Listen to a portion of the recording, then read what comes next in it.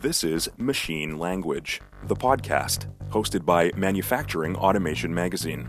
You've tuned in to hear conversations with industry experts on the latest industrial automation technologies and trends in Canada's manufacturing sector. Hello, and welcome to another episode of Machine Language. I'm your host, Christina Urquhart, editor of Manufacturing Automation Magazine. The COVID-19 crisis has exposed many things about innovation in the Canadian manufacturing industry, but we want to talk about two things in particular with today's episode.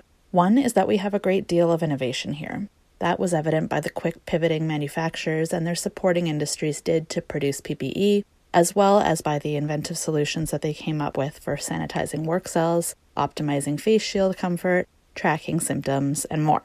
The second thing the pandemic has told us about innovation in Canada is that we're still not doing enough of it. In a May article about the impact of COVID-19 on innovation published by the Canadian Press, experts point to Canada's tendency to rely on importing products and technology from offshore while primarily exporting natural resources. It's not a great model for when there's a global shortage of goods or supply chain issues like there were earlier this year. While the government needs to be the one to drive true change to this model with financial support directed at specific outcomes, there are a number of things industry can do too, including developing partnerships for collaboration with academia, research institutions, and other technology partners. For this remote interview, I'm pleased to welcome Michelle Chrétien, Director of the Centre for Advanced Manufacturing and Design Technologies at Sheridan College, which connects SMEs with manufacturing partners and students to advance industry projects. Michelle is passionate about the commercialization of innovation and public engagement in science. She is an active participant in the innovation commercialization ecosystem and, before joining Sheridan College, worked at the Xerox Research Centre of Canada in a variety of research-related roles. Michelle has led scientists and engineers working on material science and, alongside her team, tackled challenges such as developing new materials and processes for 3D printing and printed, hybrid, and flexible electronics. Michelle holds a PhD from the University of Ottawa for work in photochemistry and photophysics, has published nearly 24 scientific papers in peer-reviewed journals, and holds 75 U.S. patents on novel materials and marking technologies. Today, she's here to talk to us about innovation in automation and how post-secondary institutions can play a valuable role in ideating, testing, and developing new manufacturing projects. Stay tuned for a number of Michelle's helpful tips on establishing partnerships and why they are essential to the long-term competitiveness of your business. Thank you for joining us today, Michelle. Thanks so much for having me, Christina. Can you tell our listeners about the Centre for Advanced Manufacturing and Design Technologies and the research areas that you have available to industry? Sure. So the Center for Advanced Manufacturing and Design Technologies, it's a bit of a mouthful, so we usually refer to it as CAMDIT, is one of the applied research centers at Sheridan College. We're really a technology hub where students and researchers, faculty, and industry can come together to learn, explore, collaborate, and innovate. We have a number of different areas across the broad spectrum of advanced manufacturing that we have expertise in, including digital fabrication, which includes additive manufacturing, of course, and we have capabilities, a whole bunch of different types of plastic additive manufacturing and also metal. We do quite a bit in the area of simulation and modeling. We also have expertise and advanced equipment in robotics and automation. And our last kind of core area of specialization that really goes underneath all of those other areas is in design. And of course, I'll say that we're always learning and growing and expanding as the industry changes and innovation moves. So we're also starting new projects in cybersecurity for industrial control systems and looking more and more at the different types of technology that are becoming important in manufacturing. So some of that technology has been really important over the last few months during the pandemic, and I know that the center mobilized to produce some innovative COVID-19 solutions. Can you talk about some of those projects? We were really lucky as a research center to be able to pivot from what we would normally do to doing things that would be helpful and have an impact at the beginning of the pandemic. A couple of the things that we did, initially we worked on filling the gap in personal protective equipment, or PPE. So I'm sure your listeners will have heard a lot about that at the beginning and how there was really a shortage and it was becoming quite an urgent situation for frontline healthcare workers in hospitals and nursing homes. So we worked with a team at the University of Toronto, the Toronto Emergency Device Accelerator. We worked with them and in collaboration with frontline healthcare workers at a number of hospitals to design a face shield that could be rapidly manufactured using the materials that we had available to us at the time. So when there was a large shortage of PPE there, also that was followed up by a big supply chain crunch for all of the typical materials that you would use to produce those various types of PPE. We were lucky to work with our own designers and the great design team at U of T to come up with a foldable design. So it wasn't 3D printed, but it actually relied on laser jet or water jet cutting to produce a flat design that was then folded and still met all of the requirements for use in hospitals. And Camden alone distributed thousands of those face shields to our local hospital partners and long-term care facilities. And as a result, actually, of doing that project and talking about it on our social media channels, Coca-Cola approached us. They had been thinking about what they could do to support small businesses in their reopening. This is a few months into the pandemic. So they saw what we were doing around PPE, and they approached us to work on a project to fabricate point of sale shields for small business to enable them to open up more safely. To their credit, they were really thinking about what small and independent businesses might have trouble getting access to versus some of the larger, more corporate chains. And so we faced again a challenge in terms of supply chain. Normally you would go to the market, purchase some acrylic, quarter-inch acrylic, and fabricate some shields, but quarter-inch acrylic, incredibly short supply. And so our team came up with a design that leveraged other materials that were more easily available in order to produce these shields. And working with Coke and their distributor, Coke Bottling, we were able to manufacture and distribute over 200 of those point-of-sale shields to small businesses across Ontario. That actually led to a follow-on project with Coke Bottling, the distributor, to produce some PPE for Food Banks Canada. And so more than 500 face shields were manufactured for Food Banks Canada and distributed across the country as well. So we felt very lucky to be able to play a helpful role. I think one of the big challenges through all of this has been a feeling of impotence and not knowing how you can help. So we felt really blessed to be able to participate in those projects. So CAMDIT is always working on new developments with industry or alongside industry outside of the pandemic as well. And I understand that you're working on a smart air filtration system. Can you tell us about that project?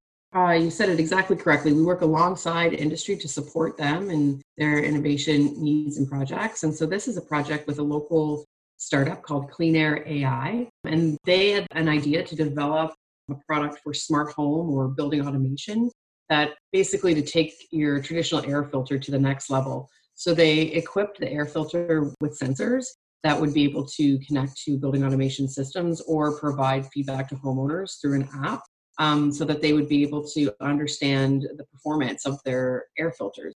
It seems maybe not so exciting on the face of it, but in fact, reduced air filtration is a huge issue and there really isn't a good solution on the market right now. So they were really fitting a niche there in the development of that project, and they did quite well in terms of raising funds and getting their business going. And then when COVID hit, they had this idea, since they were already monitoring airflow in buildings and had built, the infrastructure around that, they wanted to try to integrate disinfection as well into their air filtration unit. So they came to us and we are working with them right now to incorporate UV light disinfection unit into their smart air filter. So UV light is one of the known ways that you can deactivate the virus, and lots of people are kind of working in that space. And so that's another way that we're able to kind of support and help small businesses. They also try to pivot to innovate in times of global pandemic. Mm-hmm. Yeah, I mean, it's kind of a way that you can continue to give back to find other solutions. Really amazing, actually. Canada has an incredibly innovative spirit. And if there's one silver lining to this pandemic is I think the light is shining a little bit more on those parts of our economy than it usually does. Mm-hmm. So what capabilities does CAMDIT have when it comes to working with artificial intelligence? So at CAMDIT, we are really fortunate to have access to hundreds of highly qualified faculty and their students across the Faculty of Applied Science and Technology at Sheridan.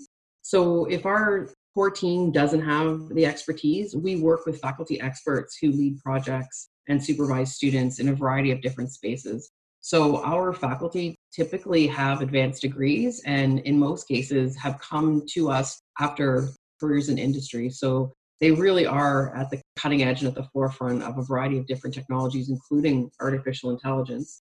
Our most recent project that involved a product that leverages artificial intelligence was with a company called Tunify, who had created an automated guitar tuner. Now, in this case, the artificial intelligence was developed by the technical team at the company, and they came to us for support in the design and optimization as well as prototyping of their automated guitar tuner product. So that's an example of where two different technology pieces are kind of coming together under one roof. But I think the theme for CAMDIT in terms of artificial intelligence, machine learning, cybersecurity is that we sit in the privileged place of being able to access those skill sets across the college and bring them together with students in order to do projects across a really broad range of technologies. Some of those technologies include automation and advanced robotics. What's a recent robotics project that you have worked on? So automation and advanced robotics really, I think, were the bread and butter of CAMDIT for a very long time. We have really amazing expertise in that space and good partnerships with robotics suppliers and integrators, and excellent faculty and staff. So it's hard to pick one because we've done a lot of really cool projects in that space, but one that we recently wrapped up was with a company called Rex Power Magnetics. So this project is a good example of one that was led by one of our faculty members, Professor Andy Alabaidi. And Rex Power Magnetics manufactures transformers. So one of the steps in transformer manufacturing is creating the core, which, if you can imagine, is a stack of very thin silicon steel laminations that are stacked in a particular pattern in order to create that core. So when that's a manual process, it's very labor intensive, time consuming, and it also is a point that can introduce quality issues. And it can often be a consideration from a health and safety perspective because those thin steel laminations are quite sharp.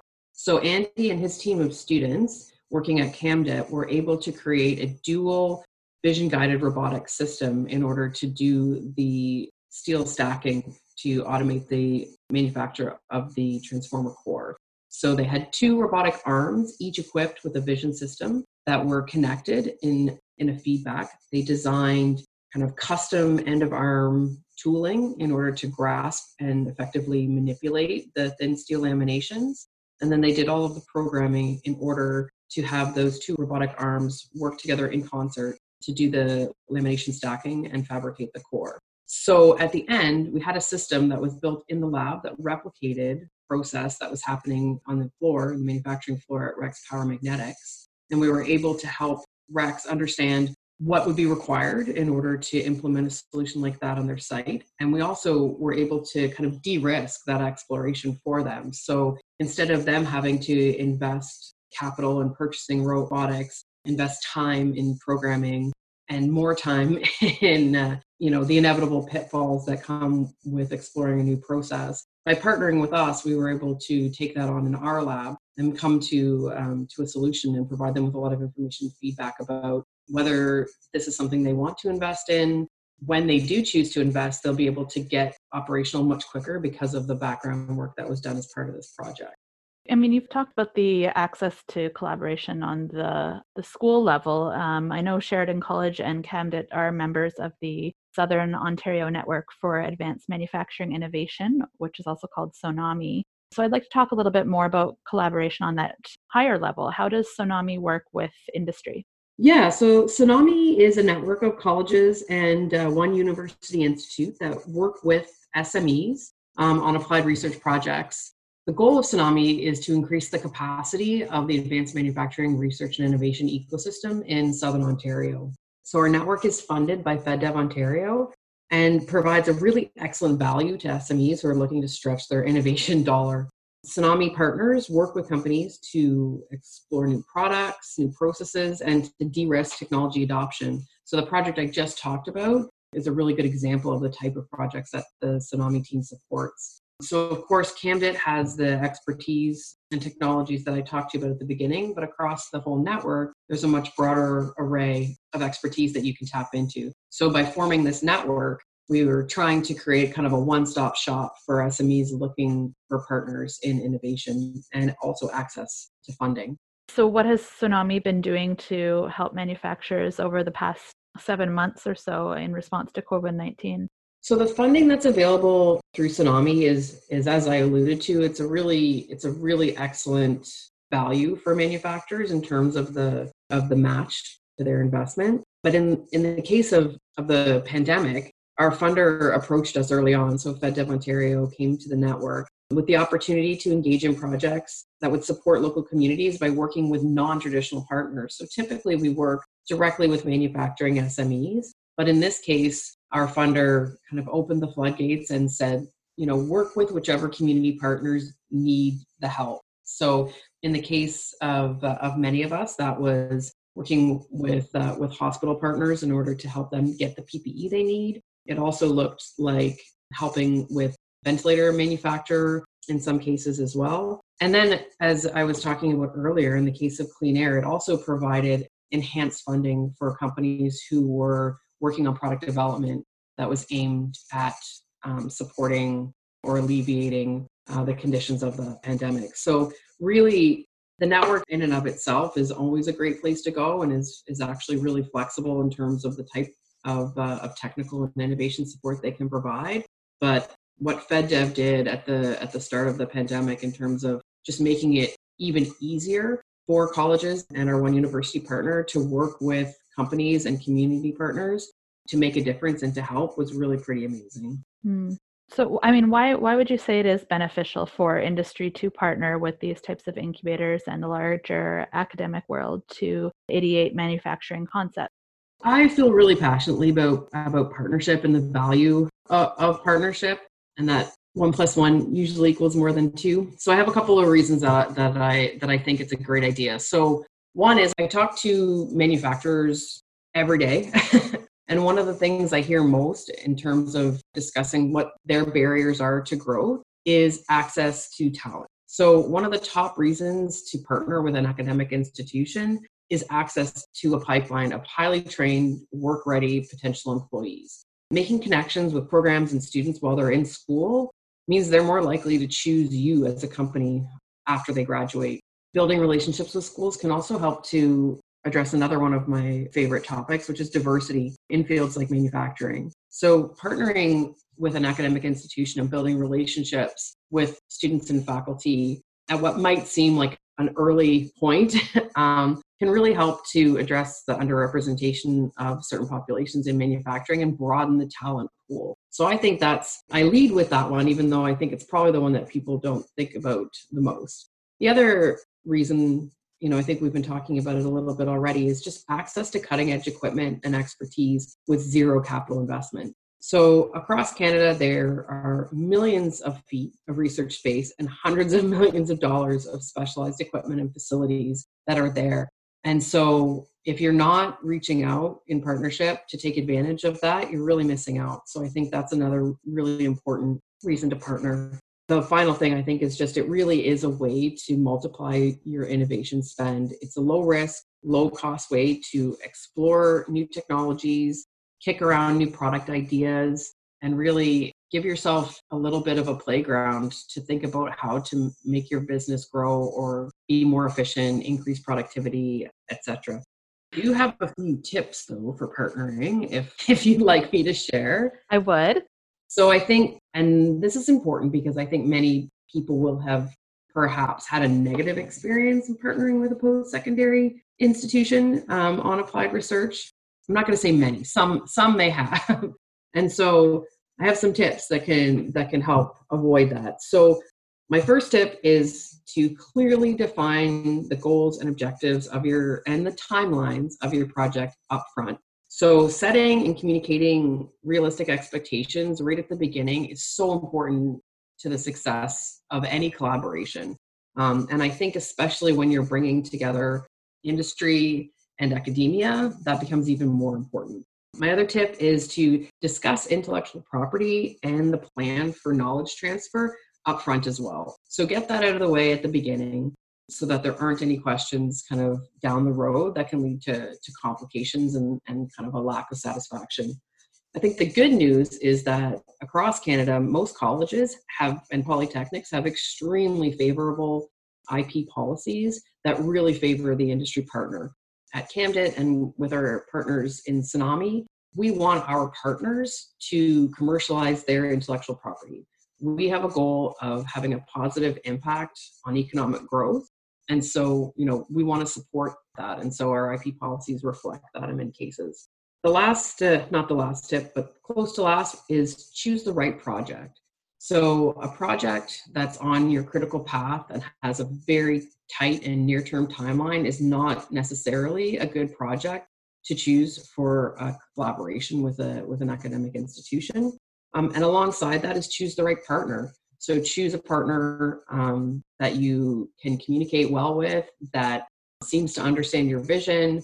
And I know it sounds a little bit like I'm giving relationship advice, but I guess in all relationships, the same things apply. So the right project and the right partner can make a big difference. And my last tip is just communicate. All of our projects at CAMDIT have a communication plan up front, and I think it's really important because everyone is so busy, it's easy for that to fall by the wayside. But clear and ongoing communication really is a ticket to success in any collaborative endeavor.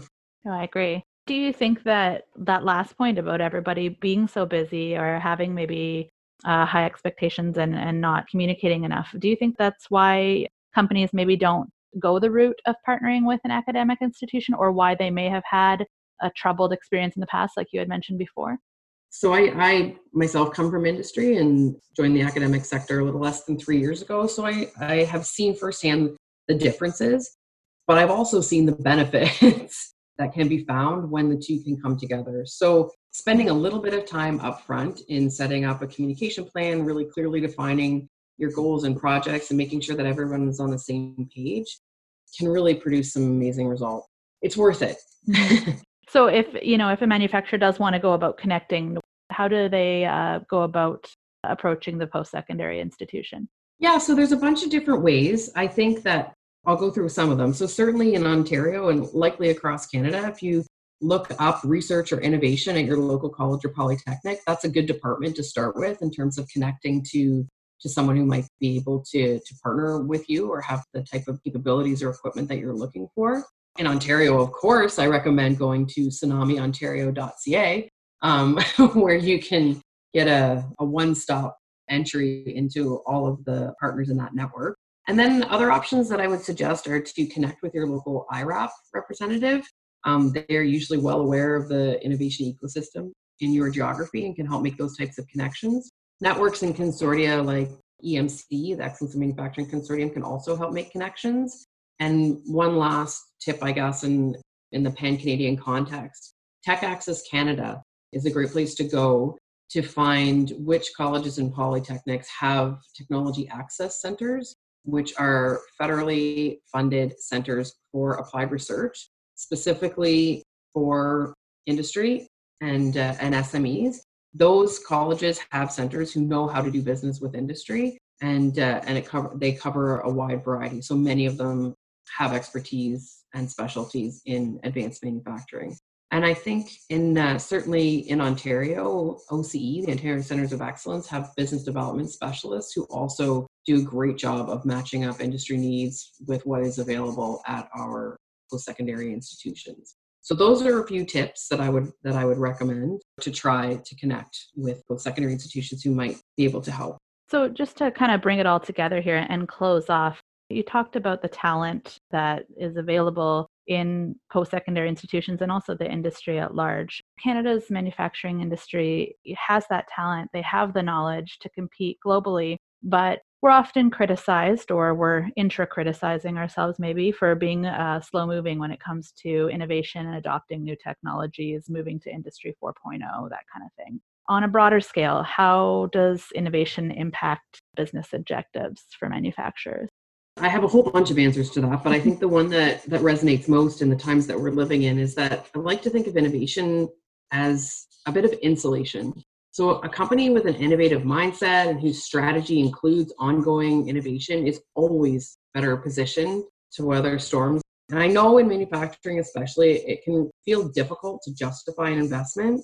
But to this, I would say, number one, find a partner. There are myriad ways to multiply your dollar. I don't know that we do a great job in Canada of making those connections, but those opportunities are out there, and I think it's worth seeking them out. And I think the other thing I would say is think about the cost of not investing. The return on your innovation investment isn't a simple calculation. So you probably wouldn't go to your accountant for that answer. But I do think that that return on investment is there and it is tangible. So those are some words that I would certainly leave our manufacturing colleagues with, that it's worth it to reach out, find partners. You can multiply your investment. And frankly, everything we need is really here. It's in Canada. So that is something that I think we are very fortunate to be discovering in a time where we're all sticking a little bit closer to home. Yeah, it's been fantastic to see so many Made in Canada innovations coming to the forefront this year. Obviously, they were always there, but the fact that the public has been able to see what we're capable of has been pretty awesome. Couldn't agree more. Okay, well, thank you very much for your time today, Michelle. We appreciate you coming on the podcast. It was absolutely my pleasure, Christina. Thanks so much. Thank you, and take care. Thanks again to Michelle Chrétien at Sheridan College's Center for Advanced Manufacturing and Design Technologies. For more information about CAMDIT, visit sheridancollege.ca. As for us, you can find more episodes of Machine Language online at automationmag.com/podcasts, or join the conversation on Twitter at automationmag and on LinkedIn by searching Manufacturing Automation. I'm Christina Urquhart, and that's it for today's episode of Machine Language. Thanks for tuning in.